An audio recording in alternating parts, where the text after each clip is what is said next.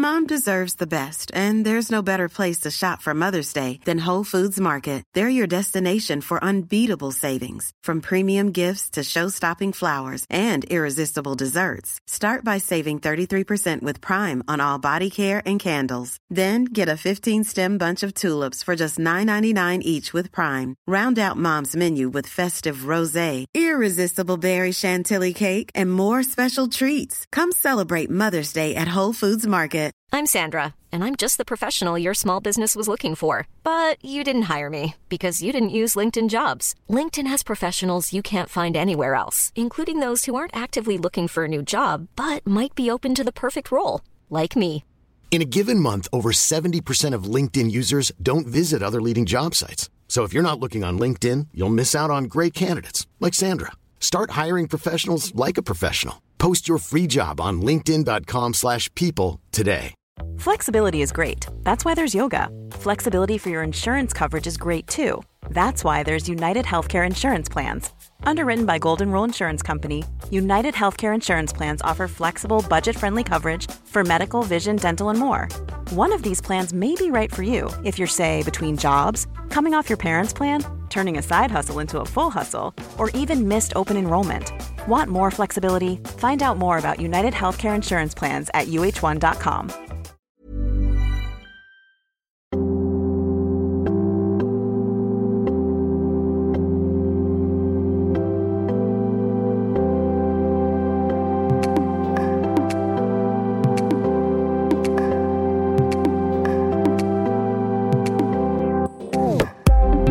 Hi everyone, and welcome back to this series of Headstrong.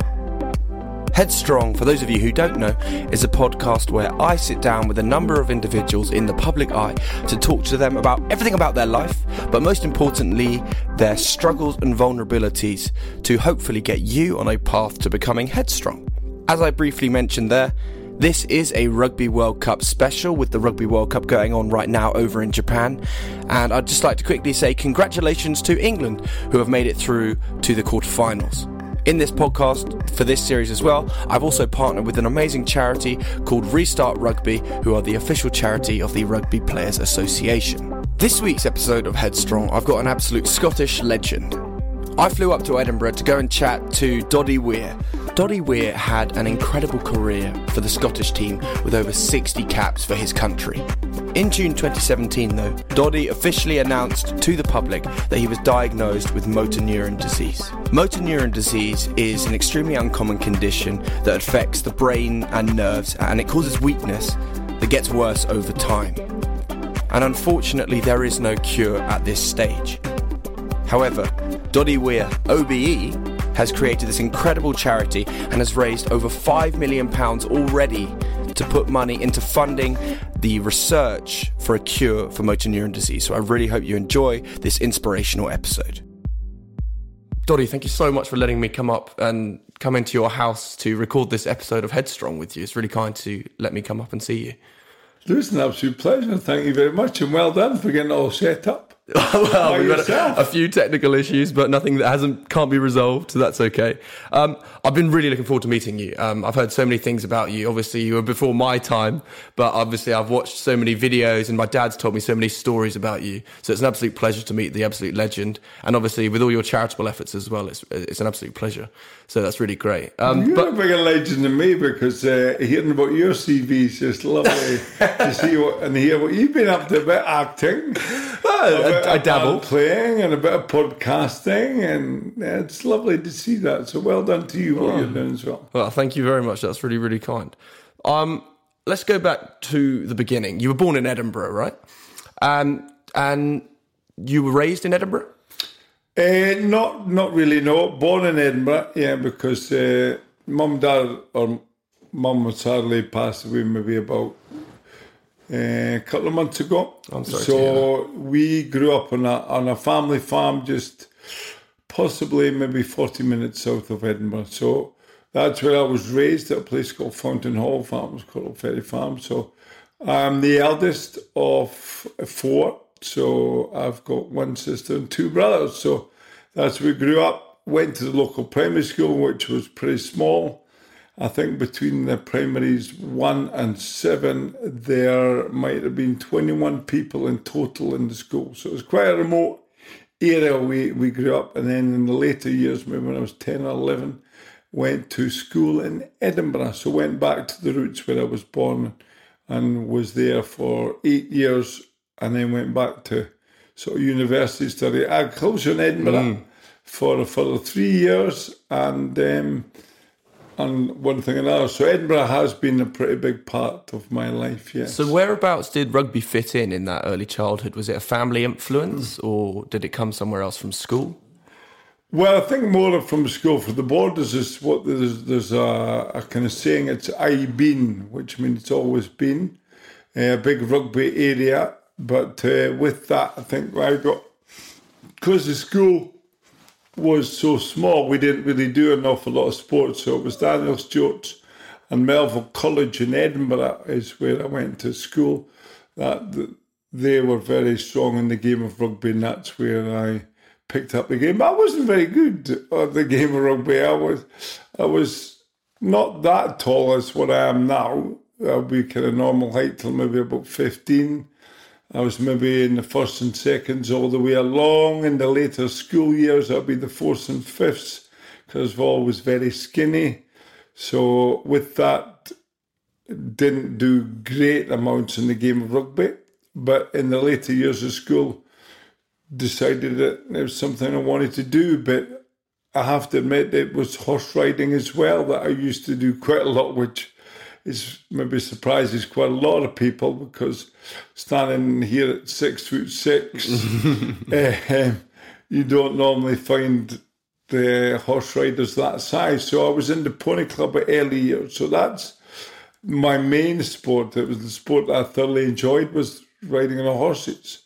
And with anything, when you look back on it, it probably gave me a bit of training to be in the rugby. So when you do the dressage, you've got to try and remember your course, and that might help me with remembering the line-out calls and everything.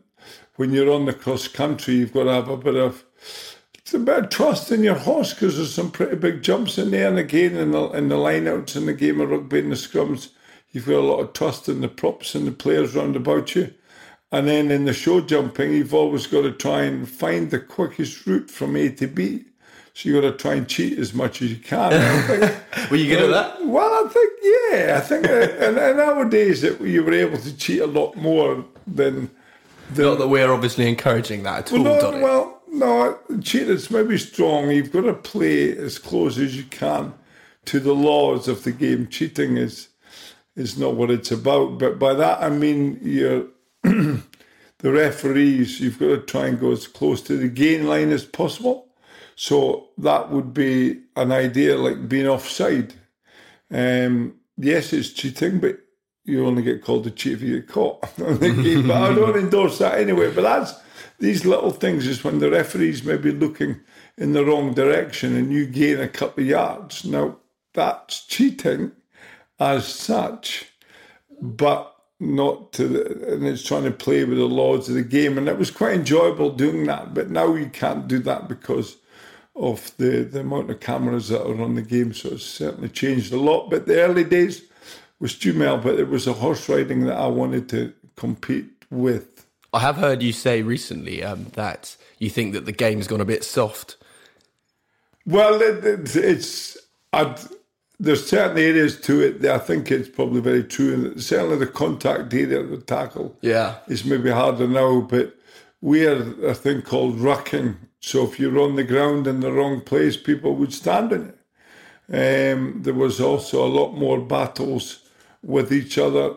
In the game, you see the referee, maybe the contacts not as difficult as it was, because people could steal the ball. Nowadays, they're very seldom does that happen today. So yeah, the rucking certainly makes a big difference. And yeah, I think in a certain way, maybe it is a bit softer. Well, you played for a lot of big clubs. You played for Newcastle, the Borders, and then obviously you had 61 caps for Scotland. Looking back on your career now, taking that, outside perspective, is there anything that you look back and think that was a real highlight? That was like up there, top of the list of your rugby career? Lewis, I think you've hit the nail on the head. I've been very lucky, and look back and don't really talk about it too much. So when you say it, just because I think I've been very fortunate, above the average height. I was brought into Scotland when I was 20. I was 13 and a bit stone then. So how the game has changed now, it was great fun. Not maybe if I was involved now, I might not have enjoyed it as much because it's very analysed now. Every time you go training, you got a GPS unit on, you watch your diet, your sleep. Every single part of the game is analysed, and I didn't really like that. What I enjoyed is just going out and playing, and the social aspect as well was pretty massive in our day, which was quite exciting because we meet up on a Wednesday before an international on a Saturday and have quite a few beers and enjoy it. Good team time. We'd sleep it off Thursday, Friday, and then play again on Saturday and want to play. Now I think the players of today probably meet up weeks in advance, not allowed any socialising. And to me, it was an enjoyable time. So when you have a look back on what I've been very lucky to be involved in, playing for the local side, Melrose was a great time. We had a bit of success there. On to Newcastle, a bit of success there as well. Scotland, good times. I was able to be playing for 10 years, which was just unbelievable. 3 sort of World Cups and great memories. And then going on the Lions tour as well of 97 which was unfortunately cut short. It was, yeah, but that's life. That's rugby, I suppose. It is. It's the highs and the lows of the game, and there's a lot of good players that should have been on the Lions tour that haven't. So I'm very fortunate to have the letter to go on and get some kit and play a couple of games with them, and then. So my rugby career, there's a lot of highs there, and there's a lot of things, and not only that, it's allowed me to travel the world as well. I was on Question of Sport at Lapland, which no way, cool. on the Christmas special, all due to the game of rugby and the rugby tours you go on and the travels you've had. I'm just sort of living the dream, to be fair with you, because I've had such an amazing time and met a lot of amazing people. And it's an example. It wasn't for my rugby, wouldn't meet you, big man. Well, thanks for having me. And so early into the new millennium, you were coming to the end of your rugby career and you retired. Did you know when you were retiring from playing rugby that you always wanted to stay involved in the rugby scene? Because you obviously did some punditry for the BBC, but then you obviously had your university degree in farming, and then you did some after-dinner speaking as well. Did you always want to keep some sort of rugby in your life? Yeah, I think when everyone's giving up the game of rugby, I thought I could do a bit of coaching. But there was no opportunities there, because in the game of rugby, you have a look at the coaches, and in order for myself to do it, I'd have to do it professionally, and there's maybe not the opportunity there. There's not a lot of vacancies compared to like football, so nothing came up. So yeah, I lived the dream after the game of rugby and went to work for my father-in-law, because my old boy said there wasn't enough work on the farm for him and I in the sewage treatment world. So I went and started selling sewage plants. So that's where the slogans came, that your business was now my business, and your number twos are my number ones, and a lot of things like that. So we did that for maybe 15 years till where we are at the moment with this MND. But that was an enjoyable time, because at some stage you've got to give up the rugby and where you are and what you're doing. And I was quite excited about trying a new arena, and that was the business world and into the sewage world. So it was a new chapter in the book, I suppose. It was exactly that, yeah. A new chapter, a new area to try and conquer. Well, you'd gained so many fans from rugby, but then obviously in 2017 you obviously came out and were public with your motor neuron disease, and that obviously attracted a lot of attention in the rugby scene, but globally as well. And I can first of all say congratulations with how much money you've raised so far for your charity, which is incredible. Do you know what the figure is to date? Well, if we go back to it, it's not me, and I feel we're talking about the game of rugby, which is, I feel like a back at the moment, you know, the good-looking backs. Yeah. Like yourself, that take all the glory for winning the game. I was on the bench, Donny. I was on the bench. I don't believe that at all. But it's like the standoffs and the full-backs and the wingers who score all the tries, win the games, get the accolades. But actually forget it's the forwards that actually win the ball for them. And I feel a bit like that as well at the moment. The amount of support has just been unbelievable. And I'm sitting here reaping maybe the awards a little bit and getting rewarded quite a number of things. But I've got to send that to thanks to everyone that's been involved, because it wasn't for that support, we wouldn't have been able to spend, I think we're up to £3.5 million in 20 months. Into 3 million to research and 500,000 into the help of people with M&D. That would not be possible. That's brilliant. And it's so unbelievable. It's making a huge difference to a lot of people. And we have to continue. But yeah, it's been quite a journey in the last maybe 2.5, 3 years, without a shadow of a doubt. Hi everybody, sorry to interrupt the podcast. Just a quick word from our two sponsors. Headstrong is very fortunate to have found two amazing sponsors and supporters for Season 2 of Headstrong, the Rugby World Cup special, forming a brilliant partnership between Headstrong, our chosen charity Restart Rugby, and themselves. They cover between them all aspects of global insurance, and both have strong historical ties to the wider rugby and well-being communities. Ascot Group is a Bermuda-domiciled global specialist in insurance and reinsurance. Built on a foundation of underwriting expertise, but with a culture of collaboration, dedication, empowerment and accountability that is the fabric of the company. Their integrity is reinforced by a strong track record and dedication to clients, brokers and partners. For more information on Ascot Group, visit www.ascotgroup.com. BMS are an entrepreneurial, agile, specialist insurance and reinsurance broker that prides itself on their reputation for exceptional client service and position as one of the leading global brokers. For more information on BMS, visit www.bmsgroup.com. Now, back to the podcast. So I've read part of your book, My Name's Doddy, the autobiography, which is great. And when I was reading it, you said that you obviously came out publicly to say that you'd been diagnosed with MND in June 2017, but you'd actually known even the Christmas before that. Did you always want to keep it to yourself and keep it to the family for a while, but then you wanted to raise money and start this charity? Was that always an ambition when you realised that you had the condition? Well, if we go back a little bit, the MND, it's there's no one sort of form of test to find you've got MND. So you've got to go through quite a lot of different tests. So brain scans, funnily enough, they didn't find anything there. So that wasn't an issue. Lumbar puncture, shock therapy, blood tests. And if everything comes sort of clear, there's an indication you've got MND. So we went through a number of tests.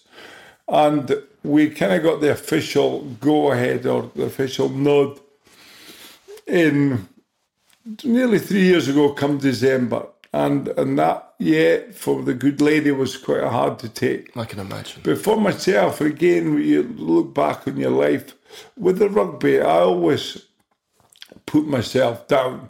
So with every game you played, the next game, I'll be dropped.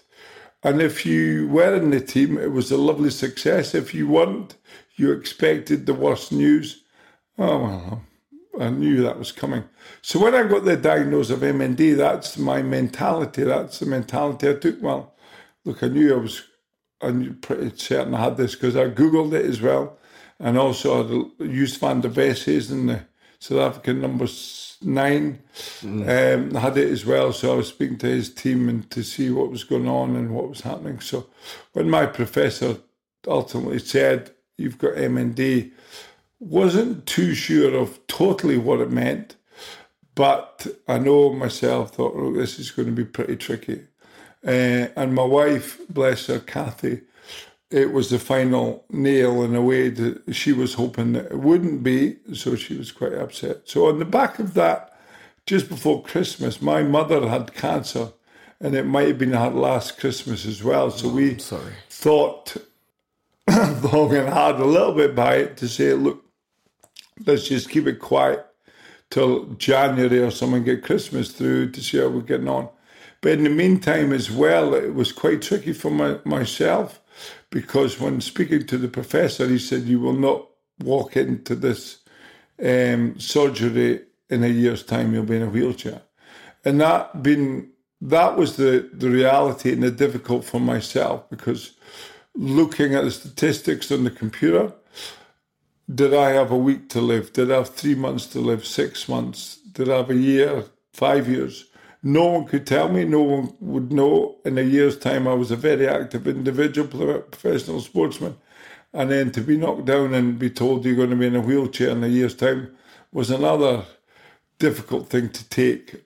And it materialised as well when we did a little research in January that that with MND, terminal illness, the average life expectancy once diagnosed is between 1 and 3 years. Which is a very harrowing statistic, isn't it? It's not the best. It's really heartbreaking, really. Well, it is. And here you are, though. It is in a way, though, but you can put a different spin on it. That if you've got a medical issue that's quite serious, would you like to be told you've got 3, 6, 9 months, 3 years to live? Or would you just be like to be taken out the next day? And with me, I think looking back on it, the end of life is horrific, because you may or may not know with MND, basically it's a muscle wasting disease within your body. So your muscles in your legs disappear, so you can't walk. Your hands and shoulders disappear, so you can't clothe, bathe, eat. You can't speak eventually, you can't swallow, and it's just absolutely horrific what happens. But I've been lucky, you see, so the last 2.5 years I've been spending a lot of time with the family. And because I've been told that I don't have a lot of time. So with that, it's a major buzz. So we've been doing a lot of things with family, double celebrating birthdays. And the annoying thing for myself is that there's nothing out there that can stop MND. There's a drug came out 25 years ago, that's the only thing. So obviously My Name's Doddy Foundation is raising all this money, which is fantastic. And that money is being put into the research. But do you ever get told of any progress on that? Because obviously that one drug that came out over 20 years ago, it's crazy that nothing has progressed any further. Also that drug only extends your life for 3 months, and so it's pretty useless. So I asked one question to Professor, if you know that has a wee bit of an effect, why can't you add bits to it to bring it in today's environment, add a turbo to it? And he said, well, we don't know really what it does. So there's very little been done on the MND side, and it's a very horrific death that people have, that you need help to do pretty much most of the things at end of life. So with that, that's why the frustrations came in, and that's why my rugby friends thought, right, we'll raise a bit of money to try and help, because they again maybe thought that I wouldn't be living too long. So they're delighted that I've living for 3 years now. They've put a lot of hard work into the trust in the foundation.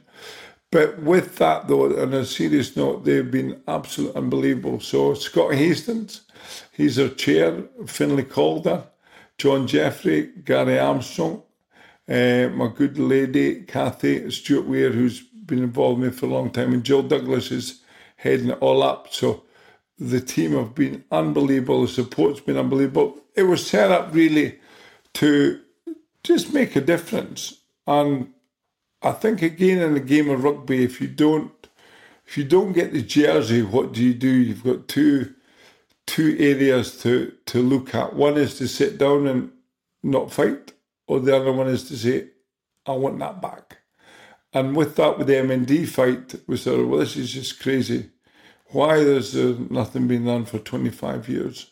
Let's go and make a difference. And at the moment, with the foundation, what we've got is just been truly amazing where we are, and the focus is definitely on to try and make a difference, and we're doing that. But we need continuous support to continue. Well, for those who don't know, it's called My Name's Doddy Foundation, and it is going from strength to strength from literally everyone who I keep speaking to about it. So it's really positive for you and the whole foundation and anyone who suffers with MND as well. So that's really great that it's going from strength to strength. And listen, in a way, I think it gives me a purpose in life, and it's maybe helped me why I'm here and why the MNDs hit me a bit slower than other people.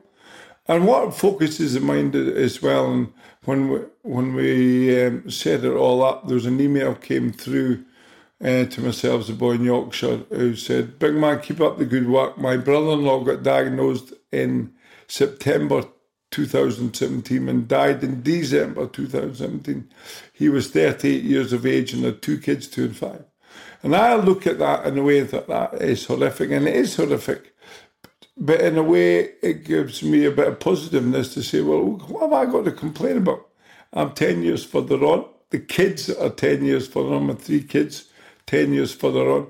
So I've got to just enjoy life while I can. And that's what I'm trying to... We're here to raise awareness and funds for MND because it's important we do this, but also for people to enjoy their family time, because you just never know what's around the corner. I was a professional sportsman thinking I would be fine for the retiring. My sewage company was going well, then all of a sudden you're hitting with this news. And with that, even taking the kids down to the park for a game of football or rugby or tennis or any sport and take them off for an ice cream when you can, to me, is a vital ingredient because you just don't know what's around the corner. I just want to talk to you about your family now, if that's okay. Since your diagnosis, how important has your family been to your positive frame of mind? Because obviously they must also give you a purpose as well as the foundation. They must really keep you going and give you a real drive to see them. And obviously, I have heard you talk that you wanted to meet your son's girlfriends and, you know, show them the way and stuff. So have you managed to, you know, fit in all these activities and enjoy your family time as well? Well, that tick box is still to be filled yet. I've not got that one yet, Lucy. You might have a wee word with a big man. But yeah, that's a major driver, I think, when you see your kids growing up. That's what life's about, to grow up with them and see first. And I've been very fortunate in the last couple of years since diagnosis. They've been able to see them pass their driving test. 2 of them have left school now as well. They're playing a game of rugby. The wee one who's not that wee and height-wise, but the 15-year-old is... Ben is playing for Borders, isn't he? He is. The Borders under-16s, who just won the local regional championship the other day, which was lovely. Did you get down to watch that? Yeah, one day. It was just down the road, but... And that's a major part now as well, to try and watch them play. And the other 2 play for Melrose age group as well. So Hamish and Angus are involved in that. But yeah, the girlfriend thing is just quite strange. I don't know what it is, but they're not. Or do you think they're hiding it from you? They are. Well, that's too embarrassing. Well, they do say that. Funnily enough, we must have spoken to them, but they're being quite coy by it. I believe one of them might have had a girl back and spoke to myself and my good lady Kathy in the kitchen while he sneaked out the back door. Ooh. So we didn't get to see. Some family tactics going on there. So we're cutting on now. So we've hid the back door key. Oh. So he has to come through the kitchen, you see. So we're playing games, but it's funny. It's exciting games. And again, you've hit the nail on the head that the family time is very important. And we lost Mum, I say, 2 months ago, very sad. But in a way, she said, the most amazing time, 73 years of age. Our farewell was quite an amazing time. It sounds bizarre to say something like that, but 450 plus people at the funeral, very close family time. Everyone was told not to wear black, so came with lots of bright colours, and it was an amazing end to what she had, an amazing life. And with that, it just keeps you driving on to spend time with the family. No, absolutely. And you've talked as well previously that not only is it your initial family, but you've talked about your rugby family. And how was that when they rallied around you when you were diagnosed with MND and you started the charity? You said about your great team at the foundation. But how important is that rugby family rallying around you as well? And not just the immediate ones that you know, but the entire kind of community actually of rugby kind of supporting you. I just words can't describe what it's all meant and where we are with that. And you never realise at the time the support you get when the chips are down or somebody's not well. And I didn't play it for that. I played it for the enjoyment and meeting friends. But when someone's in a bit of a pickle like myself, it's just been truly unbelievable, the support that we've received. I think there's been maybe in the region of 700 or 800 functions for the foundation in the last 20 months. And a lot of them are rugby clubs, rugby friends. And it shows you what the rugby family's up to. It's just been truly remarkable. And again, gives me a reason for getting up in the morning to say, right, I'm going to try and fight this. And this is something I've been doing in a way that not allowing really MND to affect my life as much as maybe it wants to.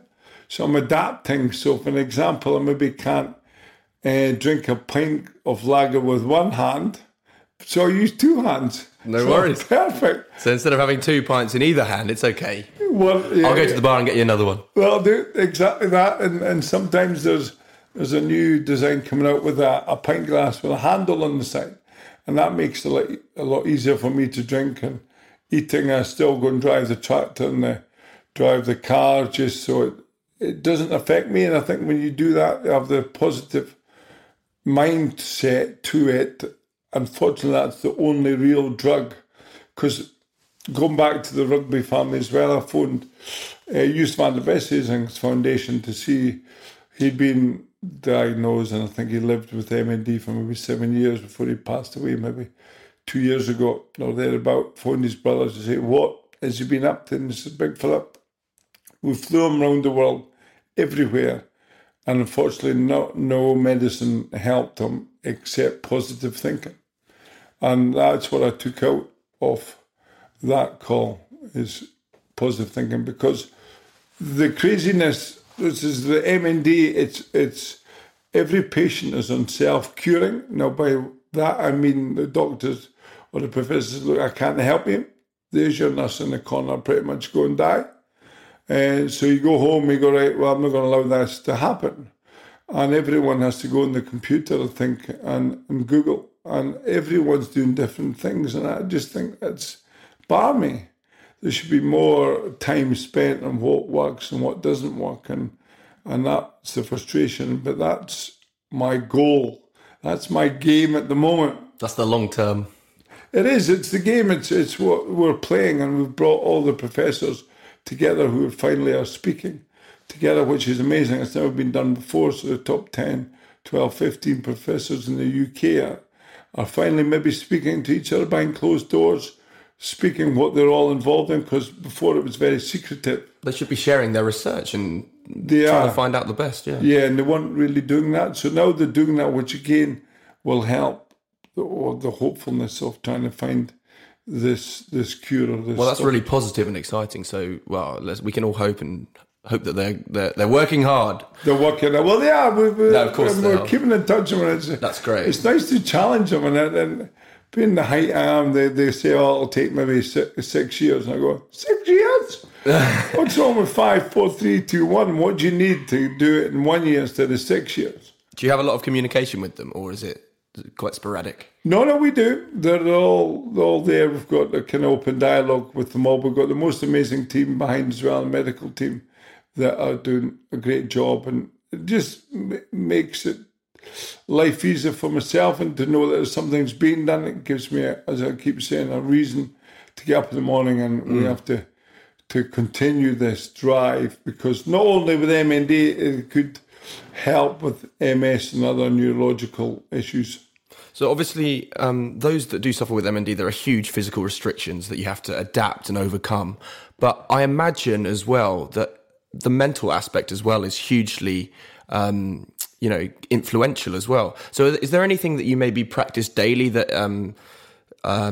helps you physically or mentally, that gets you through daily, or is it that positive mental attitude that gets you through it? Well, I think definitely the positive mental attitude. You've got to get up with the positiveness to say, right, I'm going to do what I can do. And then today, for example, or the week, I go and see a chiropractor. Now, it's been working for me. It might not work for everybody. So I see him once or twice a week.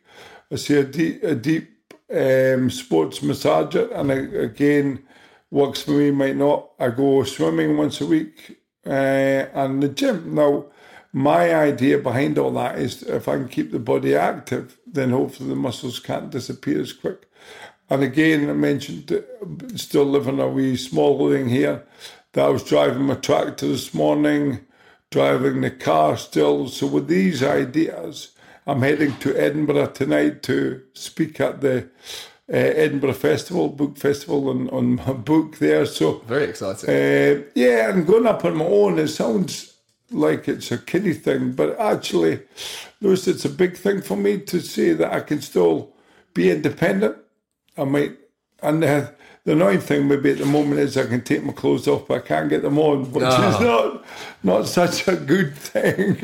A bit of a shock for the sons when they walk in. Well, yeah. And again, you talk about the family. The boys are fantastic. Now, they've maybe had to help me more than other family members or other people need to do, which they're adapting to that as well, which is lovely for them. So things are very busy, but I do, as you mentioned, on a positivity to say, I have MND. It is a terminal issue. Things are not very clever, but I'm not going to let it affect me as much as maybe it could do. So I'm going to continue and get on and see people and do things. Are there any highlights or things that have occurred that you've actually had the opportunity to experience despite being a sufferer of MND? Because obviously it may have opened a few doors.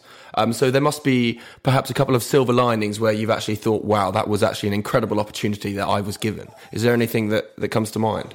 Well, I think the journey we've been on has been quite one of unbelievableness, if that's such a word, but we'll use that. Because we've been invited to a lot of lovely places as a family. One of the main ones I think we'll look back on is that as soon as it happened, I promised the kids that I would take them to a Lions tour to go and watch. Now, the ideal one would be South Africa, the one that I was on, but it was in 4 years' time, so I was hedging the bets thinking, will I make it or will I not, and how will I be? So New Zealand was 6 months really after being diagnosed, so that was a priority. So to go on that tour was just one of an amazement. My brother came with me as well and his family. We had camper vans and went from north to south. Still look back on it now as an amazing trip. And with that as well, we were very kindly awarded a Rugby World Award. Yeah, and it was in Monaco. So Good Lady and I went there as well. And when you got to enter into the function room, they gave you a credit card to show you what table you were on. And we thought we were on table 10. So which... Fly half, in you come. Well, yeah, you go on that way, yes. It was a massive dinner and I got to table 10, couldn't see our names on the table. Unfortunately, we read the card the wrong way around. So it was table 1. Wow. We're on, so we're next to Prince Albert and Sir Bill Beaumont now and the excellent Japan lead, which was just funny but quite amazing. And it was a lovely time. We had the most amazing time in there. But Sean Fitzpatrick and a few people on table 2. I thought being on table 1, we'll get some special wine with Prince Albert. I thought, yeah, here we go. But looking across to table 2 where Sean and the team and his team were there as well, a lot of other boys were there, got the same wine. Well, it was a bit because at the end of the dinner, we Good Lady and I were serving soba, and Sean and his team were quite tiddled because we were not allowed to help ourselves. We had to get table service because the hierarchy. So we had to wait for Prince Albert to finish his glass. It'd be rude if you were necking out the bottle. Where the table two were on it. So, but just sort of journeys like that has been quite amazing as well. Well, speaking of royalty, you were recently you were on the New Year's Honours list, and you met the Queen recently, haven't you? So congratulations on that. Doddy Weir OBE. It's very kind. But again, all these credits and awards have come from so many lovely people that have helped out in the journey that we're on and support and raising awareness and funds as well. So it's really down to them, and I'm just taking the accolade. But that special occasion was made special, and you mentioned it before in the programme here, the family. So the 5 of us went up to the palace, and it was just an amazing day.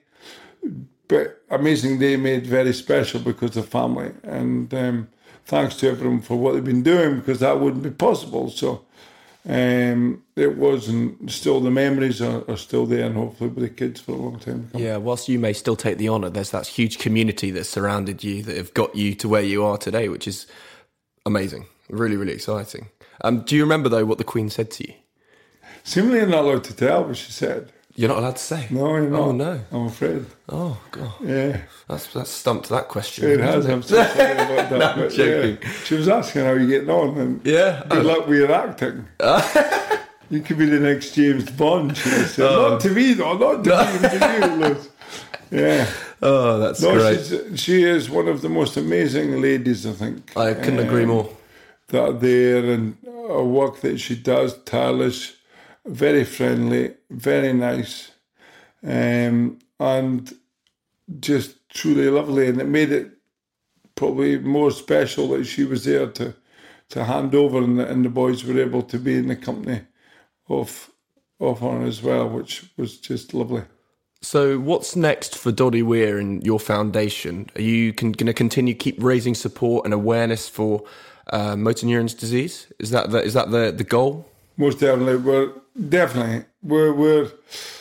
We're picking up steam. We're relatively young in charitable terms. Absolutely. But the support and the drive that we've got is just truly amazing. We're making inroads to give grants to and money to research, because that's what's required to try and find a cure. And that's my goal. That's my legacy in some ways, is to make a difference. But the benefit with this is the foundation's got quite large now in the monetary term, but we need to keep going with that, but also in the support, because not only helping myself, it's everyone with MND in the UK and the world we're here to try and make a difference with.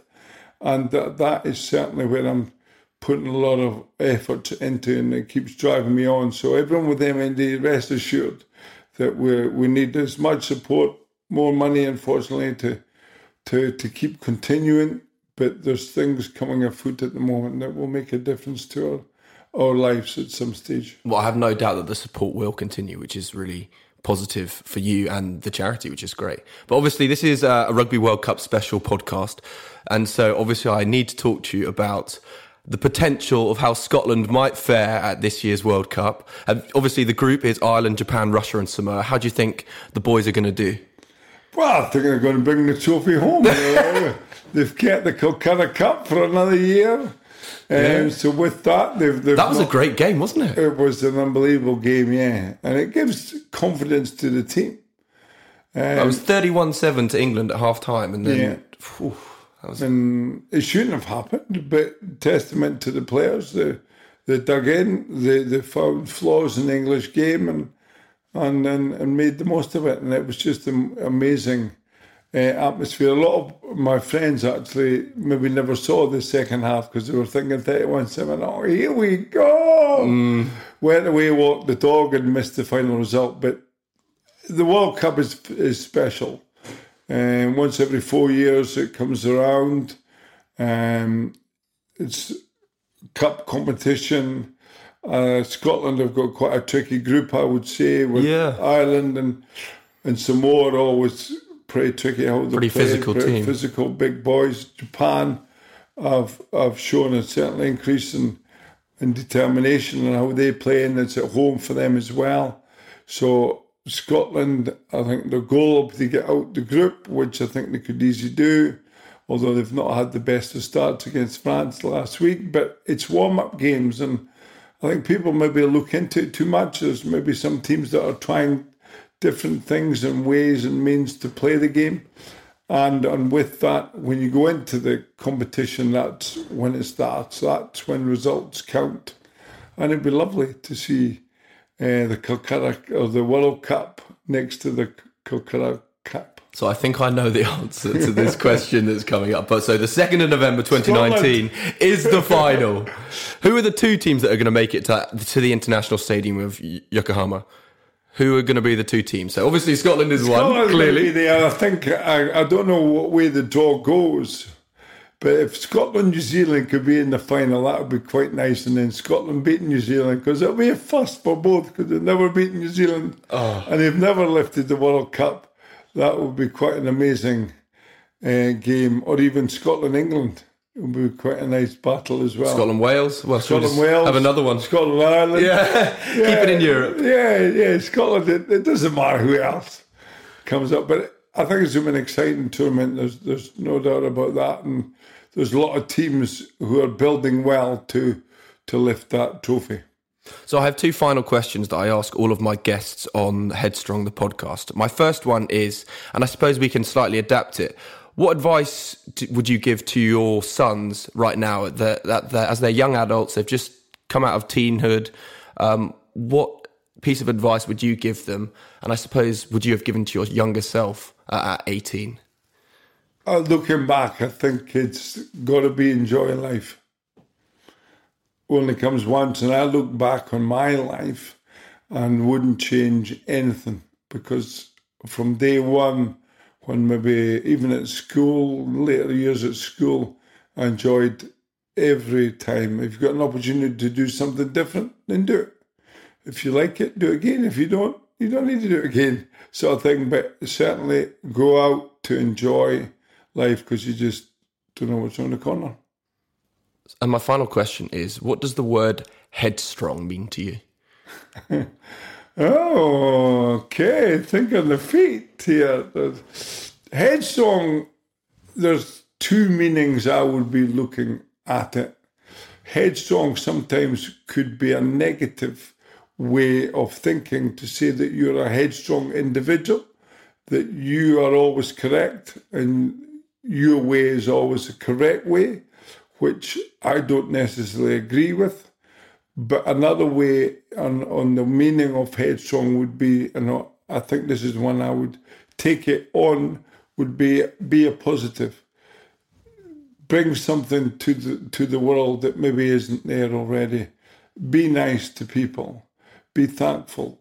Please and thank you cost nothing. And with that, it gets you a lovely, it gets you a long way. And headstrong is just be confident with yourself and what you can do. Doddy, I've really, really enjoyed this conversation. Thank you so much for letting me come up to your lovely house. I haven't met the kids, but I'm sure they're absolutely great. Best of luck with My Name's Doddy Foundation. May it continue going from strength to strength. And I hope that you keep finding, greatness in each and every one of your days, which is great stuff, which you seem to be doing. You're so positive, and it's so lovely that you haven't stopped smiling this entire conversation. It's because I think you enjoy life as well. And I'm just having a look at the state of your mobile phone there, you see, with all the cracked screens and everything. It's an indication that life is for living, and you've been living life, and the best wishes to you, because you fulfill a lot of the sites that I'm on and sayings that I'm looking at the moment. So good luck to you, and it's been an absolute pleasure. Thank you very much. A huge thank you to Doddy Weir for his time and energy when I flew up to Edinburgh earlier this year.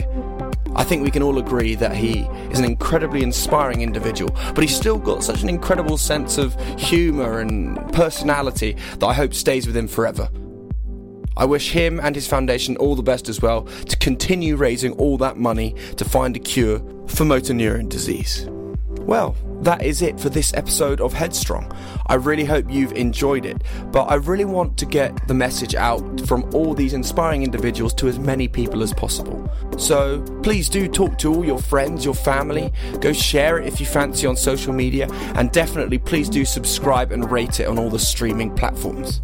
At the end of this series as well, I'm going to be auctioning off a couple of pieces of Rugby World Cup memorabilia signed by every person that has come on this podcast, as well as a couple of special mentions including Danny Cipriani and James Haskell. So if you're interested in those, keep an eye out on the Headstrong social platforms to see how you can bid on those. The money I raise on these items will go straight to my partner and the charity Restart Rugby. More from Damien Hopley on the charity right now.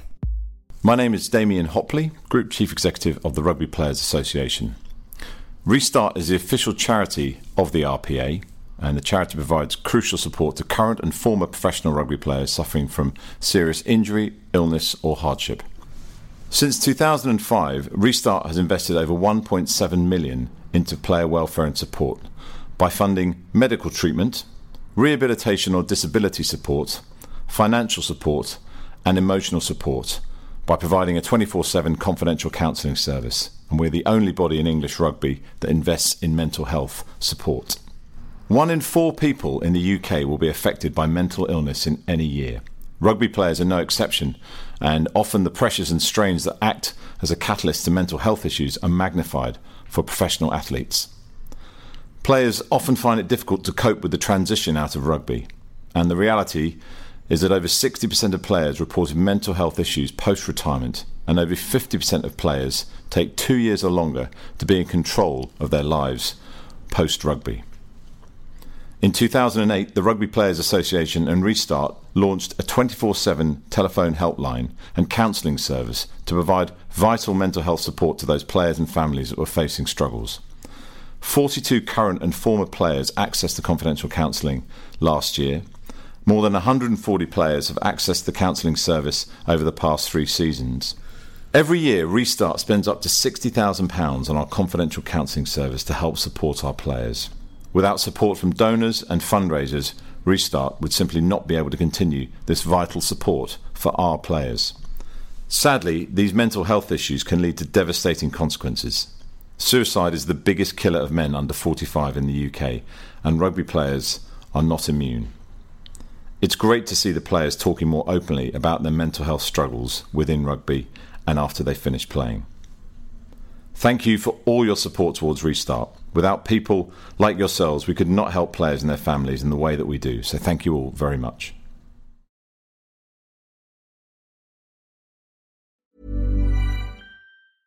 Cool fact, a crocodile can't stick out its tongue. Also, you can get health insurance for a month or just under a year in some states. United Healthcare short-term insurance plans, underwritten by Golden Rule Insurance Company, offer flexible, budget-friendly coverage for you. Learn more at uh1.com. Even when we're on a budget, we still deserve nice things. Quince is a place to scoop up stunning high-end goods for 50 to 80% less than similar brands. They have buttery soft cashmere sweaters starting at $50, luxurious Italian leather bags, and so much more. Plus, Quince only works with factories that use safe, ethical, and responsible manufacturing. Get the high-end goods you'll love without the high price tag with Quince. Go to quince.com/style for free shipping and 365-day returns. Imagine the softest sheets you've ever felt. Now imagine them getting even softer over time. That's what you'll feel with Boll & Branch's organic cotton sheets. In a recent customer survey, 96% replied that Boll & Branch sheets get softer with every wash. Start getting your best night's sleep in these sheets that get softer and softer for years to come. Try their sheets with a 30-night guarantee. Plus, get 15% off your first order at bollandbranch.com. Code BUTTERY. Exclusions apply. See site for details.